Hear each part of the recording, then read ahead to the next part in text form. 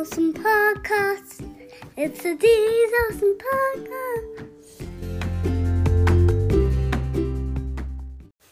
Arranchini's our family guide recipe for fried rice balls from Italy.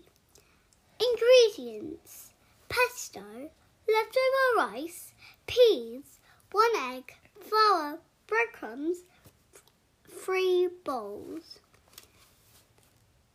Steam the porcelain white rice with the jade green peas and pesto filling.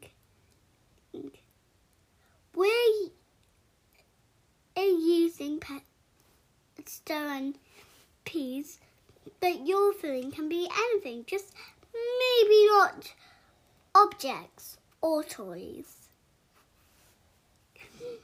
Next, once they have cooled completely, shape them into a perfect sphere that is full of your filling. Then gently cover it in pearl white flour.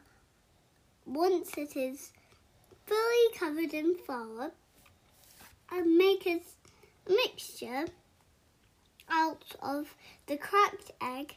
Then pop the arancini bowl in the egg mixture.